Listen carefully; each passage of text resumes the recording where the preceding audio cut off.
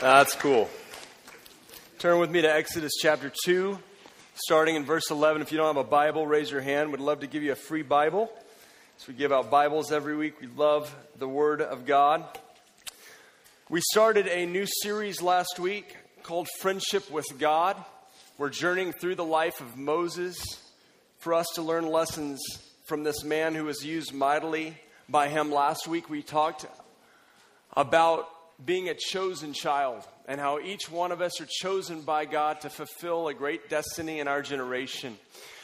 What might be a little less common today in the church world is to talk about the crucible that we have to go through in order to have our characters refined, to meet God in a powerful way, and to learn the skills that we'll need to move the people that we're called to lead forward in Him.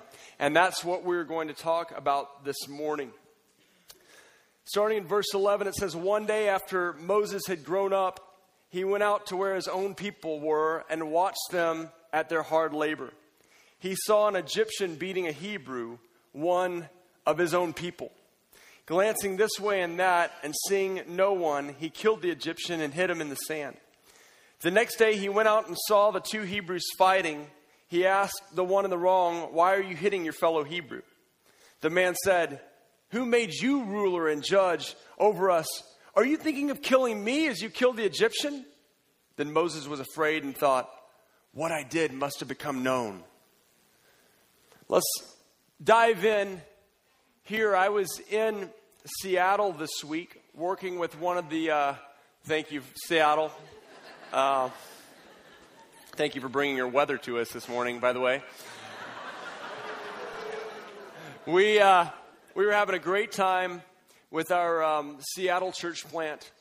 And I have the privilege of serving on the board in that church with really a legend in the American church. His name's Steve Nicholson, and he's led the Vineyard church planting. He's been in charge of all church planting for the Vineyard movement. The Vineyard had its epicenter here in Southern California. Incredible movement from the Lord. The interesting thing about Steve is you wouldn't pick him out of a crowd as a CEO type.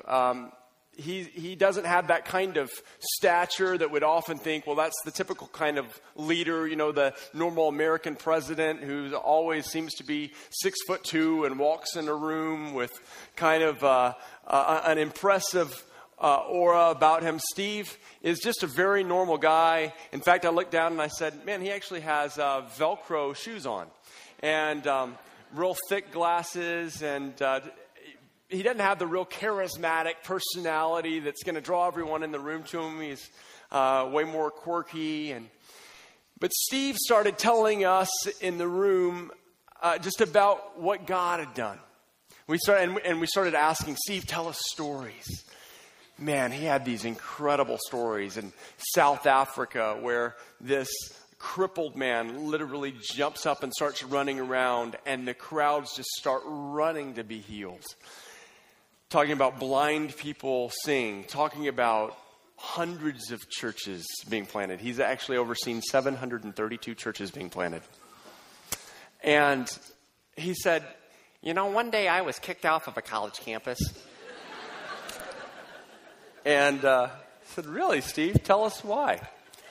And he goes, well, you know, our church was just starting to see a lot of healings. And he said, and so this college group called me in and asked me to just talk on healing. And so I said, you know, it's really simple. I mean, Jesus said heal the sick, so we just do that. And he goes, so I called some kids up and we started praying for them, and they got dramatically healed. And he said, so they invited me back the next time, and instead of 15 students, there were 450. I'm like, wow. And he goes, so I just did the same thing. I opened the Bible and said, guys, it's really not that difficult. You know, Jesus said heal the sick and lay hands on them. And he said, so we called up a couple of students and put them on the stage, and of course they started getting healed. I'm like, of course they started getting. He goes, but then something happened. He goes, this girl on the front row, she just doubles over and starts wailing. And then she fell out of her seat onto the ground. And I went, uh-oh. And he said, then all over the room, people to start doubling over and to start weeping. Just revival was hitting this room. And he goes, and then the most peculiar thing happened. The middle section just all doubled over and half of them fell out of their seats. Really, Steve? Normal day in church, right? He goes, but the funny thing is they had no background for this. And he said, so students just start streaming out. They're calling their parents.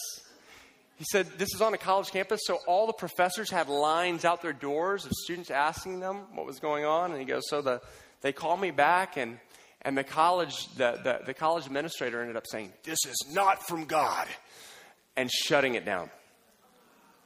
He said, now the great thing is, 10 years ago, he ends up calling and saying, I totally repent. I shut down a move of God.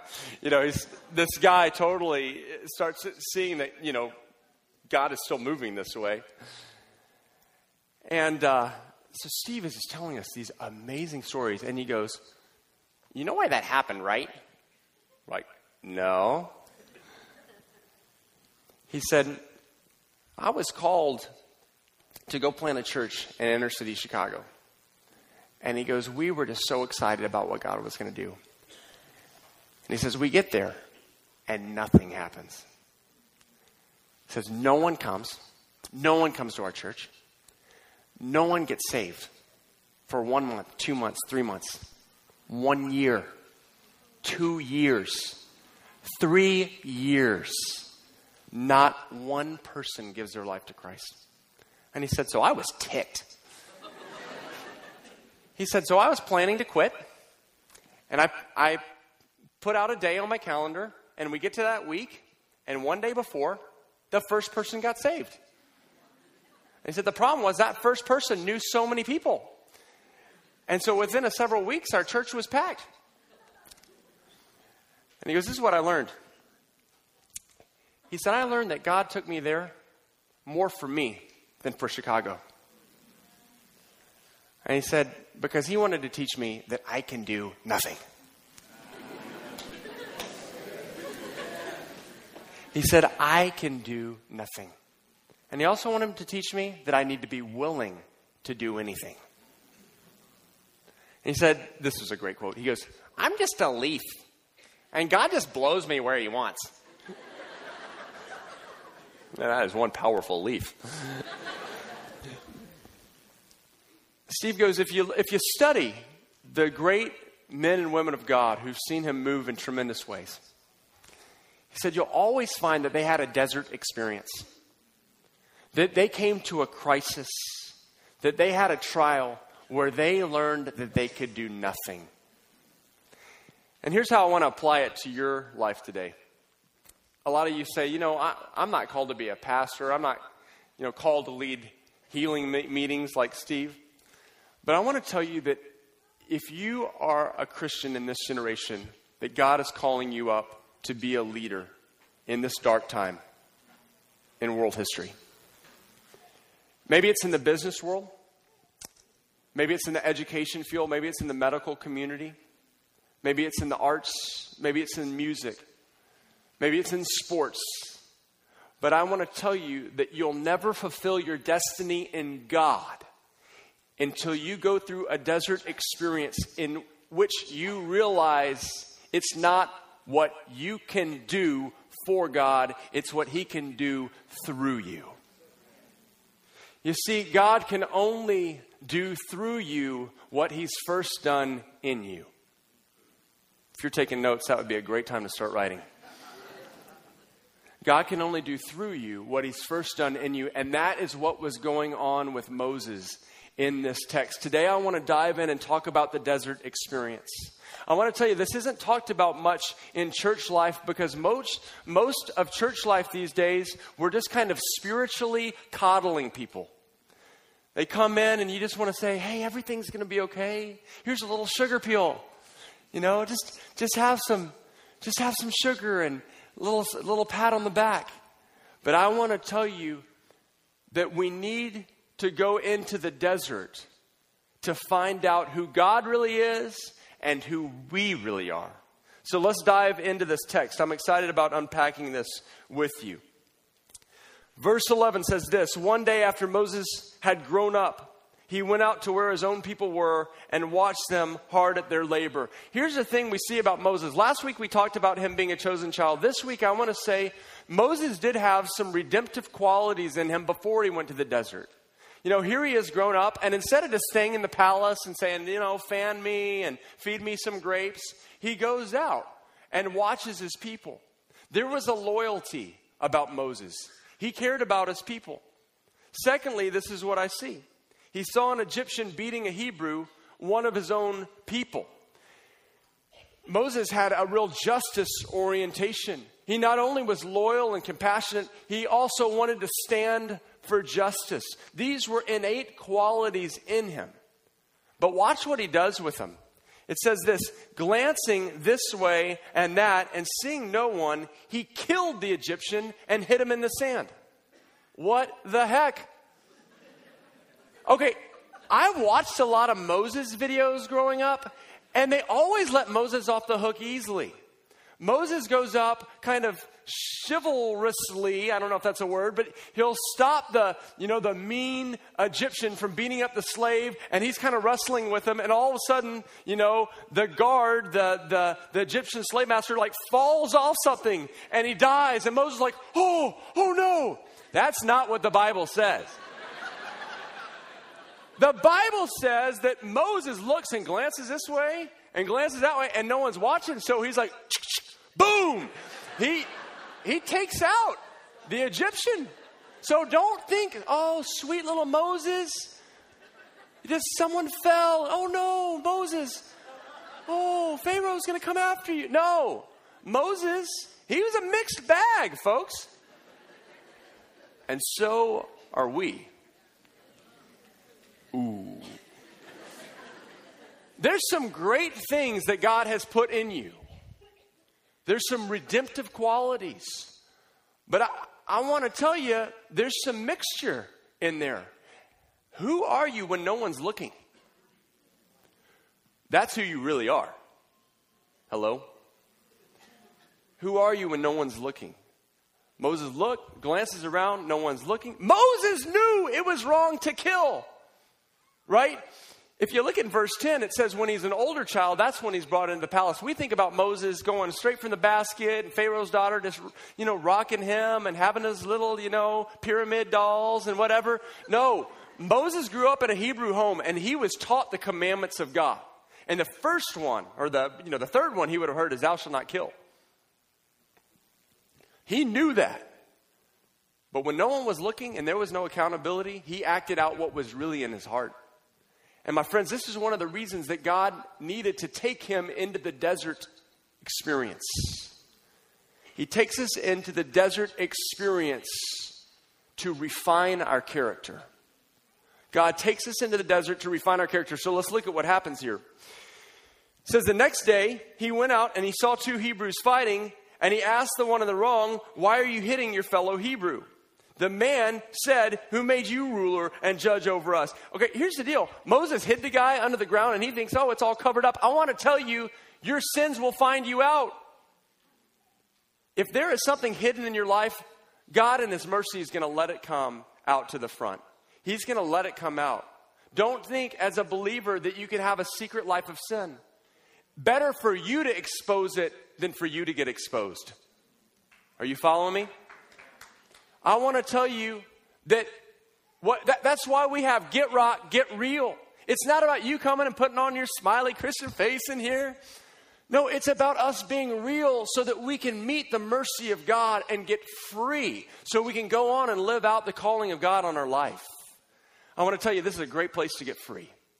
This is a safe place. We've heard it all. You're not going to shock us. But get free so you don't have to get found out by someone else. And then it destroys your life. This is what happens. The other Hebrew says, who are you? Who made you ruler over us? Moses thinking, man, I'm helping you guys out. And they're saying, who made you ruler over us? They didn't let Moses take leadership. Later, Moses would be leading millions, but right now, one guy won't even get him leadership. Why? Because Moses had no authority on his life. Guys, leadership is not about title. It's not about position. It's about the authority you carry in your being. Okay, and what's authority? We don't talk about true authority much. Let me give you a little equation that we've written up here. Here is what authority is in the Bible.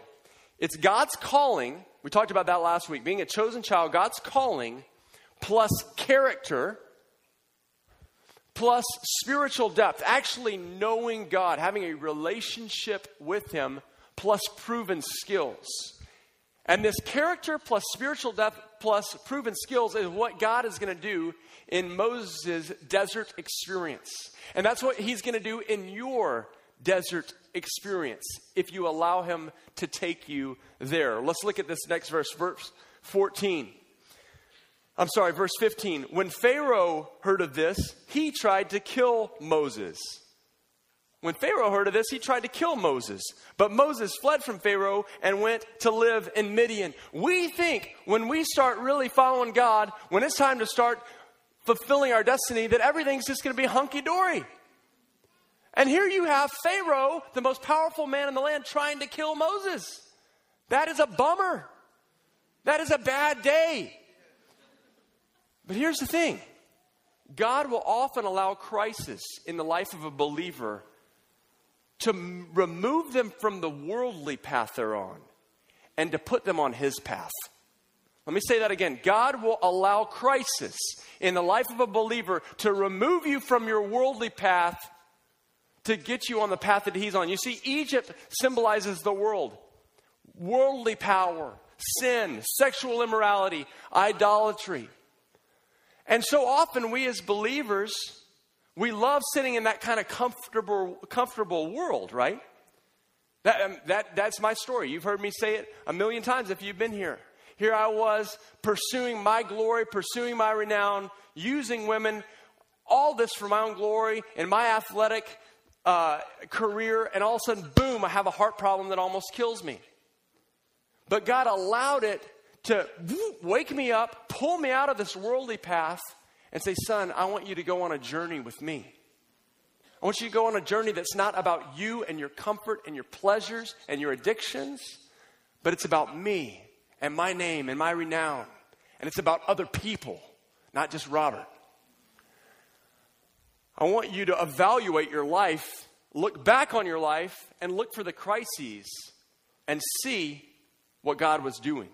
So oftentimes we get mad at God instead of realizing it's His severe mercy to move us out of a worldly path that's leading us nowhere or leading us somewhere, which is really bad, and taking us and setting us on a path of righteousness into a good place that will help people and let us fulfill our destiny. Are you following me? So He allows this to happen in Pharaoh's life. So all of a sudden he goes into Midian. What is Midian? Midian is a desert. He leaves the palace. He leaves where he's respected and he's known. And all of a sudden, he's in the desert. Look at what it says in verse 22. Moses explains the desert. He said, I have become an alien in a foreign land. Or I've become a stranger in a strange land. I don't know if you've ever been a stranger before. But it's a really interesting feeling. For us, it was when God called us to come out to San Diego. Here we had been in Texas. I would speak to thousands at times. Every restaurant we'd go into, we'd know people.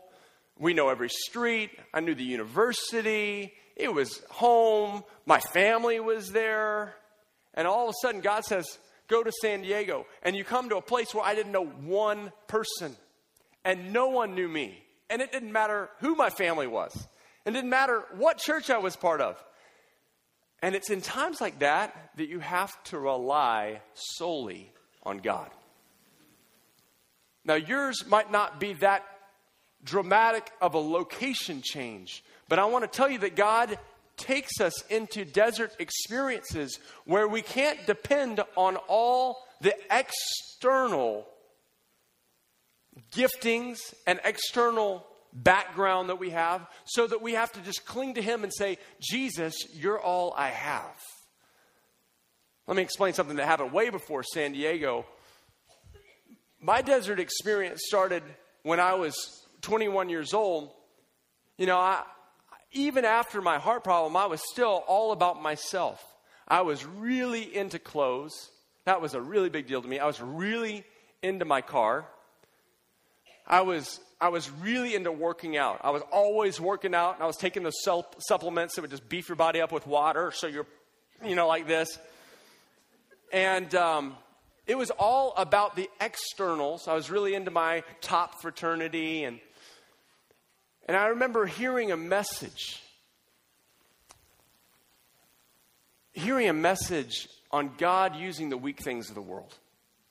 Hearing a message on brokenness and how God resists the proud but lifts up the humble. And I just started being convicted of, man, you're really into your family name. You're really into your looks. I even had really nice hair back then. And you're into your car. You're into your clothes. You're into your fraternity name. And I just remember God saying, but it's all about pride. It's all external costumes. And God resists the proud and gives grace to the humble. And I started getting convicted.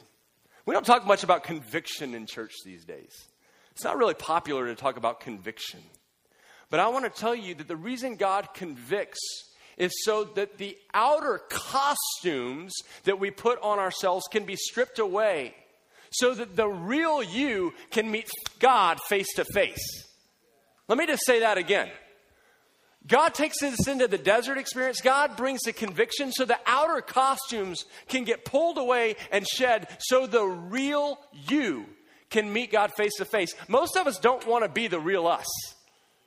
So we're just so busy putting on different costumes and different makeup and different degrees and different jobs and different clubs and different friends and different cars so that we can just hide who we really are. And God said, no, I'm taking Moses, this prince of Egypt, into the desert. So he has to just be him face to face. I loved that video, didn't you? He's just alone, just in the wind, just by himself, just going, what happened to my life? Powerful. Let's look at this. This is what God does in the desert. Keep looking with me. Here we are in verse 16. Now a priest of Midian had 7 daughters, and they came to draw the water and to fill the troughs to water their father's flocks. Some shepherds came along to drive them away, but Moses got up and came to their rescue and watered their flock. When the girls returned to Reuel, their father, and he asked them, why have you returned so early today? They answered, an Egyptian rescued us from the shepherds. He even drew water for us and watered the flock.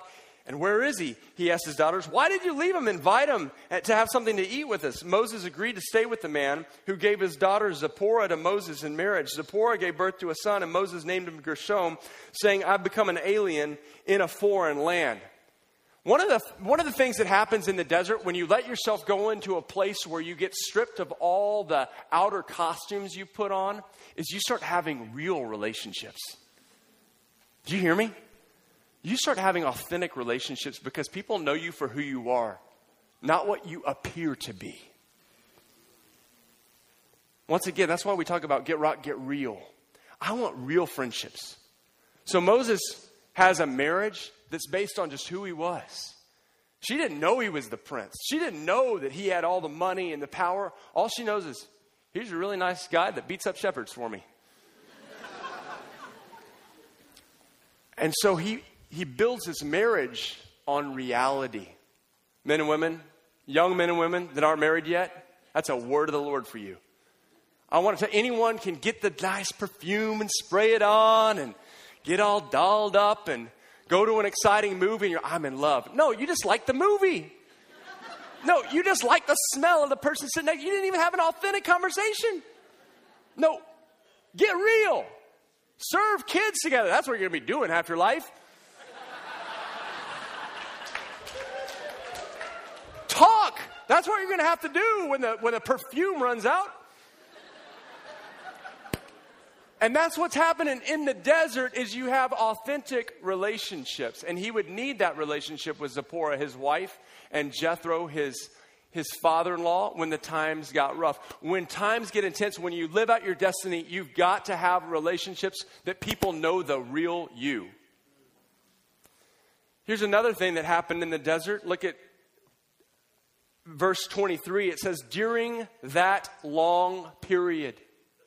During that long period. No one likes that phrase, that long period. Man, we're Americans. Man, if something gets long, we pull out our iPhones and turn on Netflix. He did not have Netflix in the desert.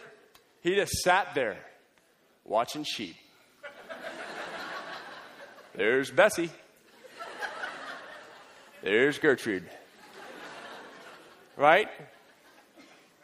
What happens during long periods? Guys, we don't like long periods. As young people, I meet people and they're like, I just haven't become something great. And I'm like, you're 18 and a half. It's okay. During long periods, God works faithfulness. We don't even talk about that word anymore today. He works perseverance. He works long suffering in us. He works peace in us. Moses would need these things to lead a bunch of people, but they don't come in a microwave. They come through a long period. Look at this. I want to show you the lifeline of a leader. This is adapted from a professor at Fuller Seminary in Pasadena. We've just used some more layman's terms just for kind of mass appeal. We've changed some of the words, but it's the same principles. Do we have that, David? Okay. Here we go. The life cycle of a leader. From 0 to 18, you have the sovereign foundations, okay? This is just kind of what's handed to you. You didn't pick what family you were born into. You didn't pick what ethnicity you are, how much money you had. That's kind of just what's handed to you. From 18 to 30s, it's your character development. This was a study of 600 incredible leaders. What was going on in their life? I want to tell you, in today's pop culture, we think, if I'm not the next Justin Bieber at 17, then I just missed it. And God is saying, no. It's about your character being developed in this age period. And so Moses, for a long period, is just in the desert with his couple relationships and some sheep. And God was working on his character. Now look at this, from 40s to 60s. We missed something. From 30s to 40s, we missed something, was a skill development. Skill development. So put 30s to 40s, if you're taking notes, is your skill development season. So we think, we're learning all the skills in micro soccer at 5 years old. And God's saying, no, in your 30s, you're actually learning the skills that you're going to use the rest of your life.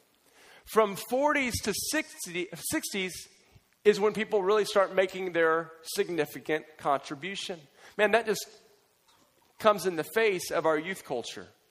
But the great leaders, the great people who've moved the people of God forward in their 40s and 60s, and late 60s till death, those are to be your legacy years, where you're pouring into the next generation. I love it when people in their 50s and 60s come into this church and they're like, Robert, it kind of seemed like this was a young people's church, and I'm at the end, and I'm like, no, you are called to be the mothers and fathers to propel people into their destiny. You have the wisdom, you have the love, you have the maturity, you have the patience to be a foundation so all us little squirrely people don't just run off and explode.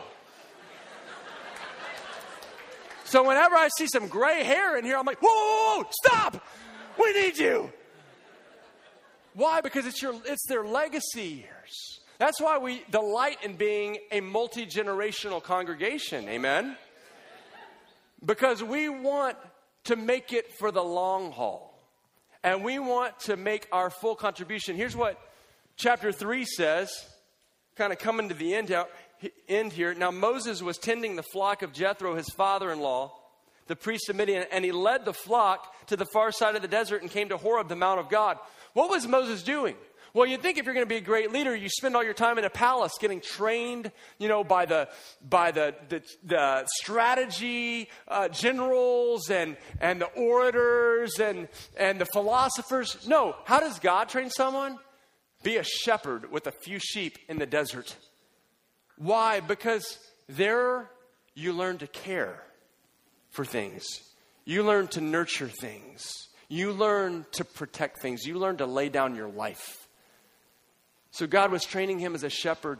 I want to tell you the other thing that happens in the desert is we gain skills. And I want to tell you that the Bible says he who's faithful in little is ruler over much.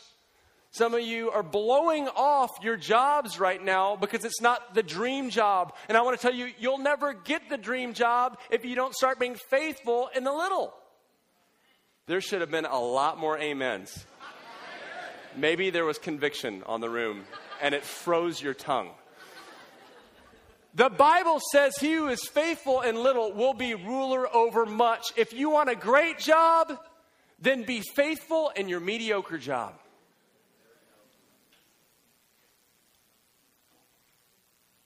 Students, you're saying, you know, this class is just dumb. Yeah, of course it's dumb. But be faithful in that class. I'm not saying all classes are dumb. I love school. But there are some classes that you're like, I'm not going to use that. But that's not what God's asking. He's saying, will you persevere? Will you be honoring of your professors? Will you be honoring of your teachers, high school students and junior high school students? Because you will reap what you sow. Well, you want to be honored, but when you dishonor someone else, when you dishonor your boss, you will reap dishonor. But when you're faithful, we should be the most faithful people as Christians. Because you reap what you sow. Let's finish this. Verse 2, there the angel of the Lord appeared to him in flames of fire. Those flames were awesome. I love technology, you know. It's not this fake, you know, little paper going. Now it's like, whoa, that was a sweet burning. That was the best burning bush I've ever seen. An angel appeared to him in flames of fire from within a bush. Moses saw through the bush, though the bush was on fire, it did not burn up. So Moses thought, I will go over and see this strange sight, why this bush does not burn up. When the Lord saw that he had gone over to look, God called to him within the bush, Moses, Moses. I love it. And Moses said, here I am. Do not come any closer, God said. Take off your sandals, for the place where you're standing is holy ground. Then he said, I'm the God of your father, the God of Abraham, the God of Isaac, and of Jacob. At this, Moses hid his face because he was afraid to look at God. The first thing that God does in a burning bush experience is he reveals himself. He is holy. He's the God of our fathers. He's been here a lot longer than us. And when we come encounter with him, we're like, whoa, you are awesome. The second thing that happens, look at this. Verse 7, the Lord said, I have indeed seen the misery of my people in Egypt. I have heard them crying out because of their slave drivers, and I'm concerned about their suffering. So I've come down to rescue them from the hand of the Egyptians and to bring them out of the land into a good and spacious land, a land flowing with milk and honey. The second thing God does is he reveals his heart. If you're going to walk in authority, first, you've got to know who God really is. The second thing, you've got to know his heart. You've got to understand the heart of the Father. And watch the last thing that God says. Verse 10, so now go. I am sending you to Pharaoh to bring my people, the Israelites, out of Egypt. The third thing that God does is he gives a very specific call. Moses, I want you to know me. I want you to know my heart, and I want you to know what you're called to. And this begins Moses' journey. Men and women, the reason I'm passionate about this message is because all over this room, there are amazing callings. There are amazing destinies. The Bible says, no eye has seen, no ear has heard, no mind has conceived what God has in store for those who love him. And God's plan is much bigger for you than you think. But you have to go through the desert and get stripped of your worldly identity so that you can meet God face to face and get your true identity stamped on you. Let's stand up.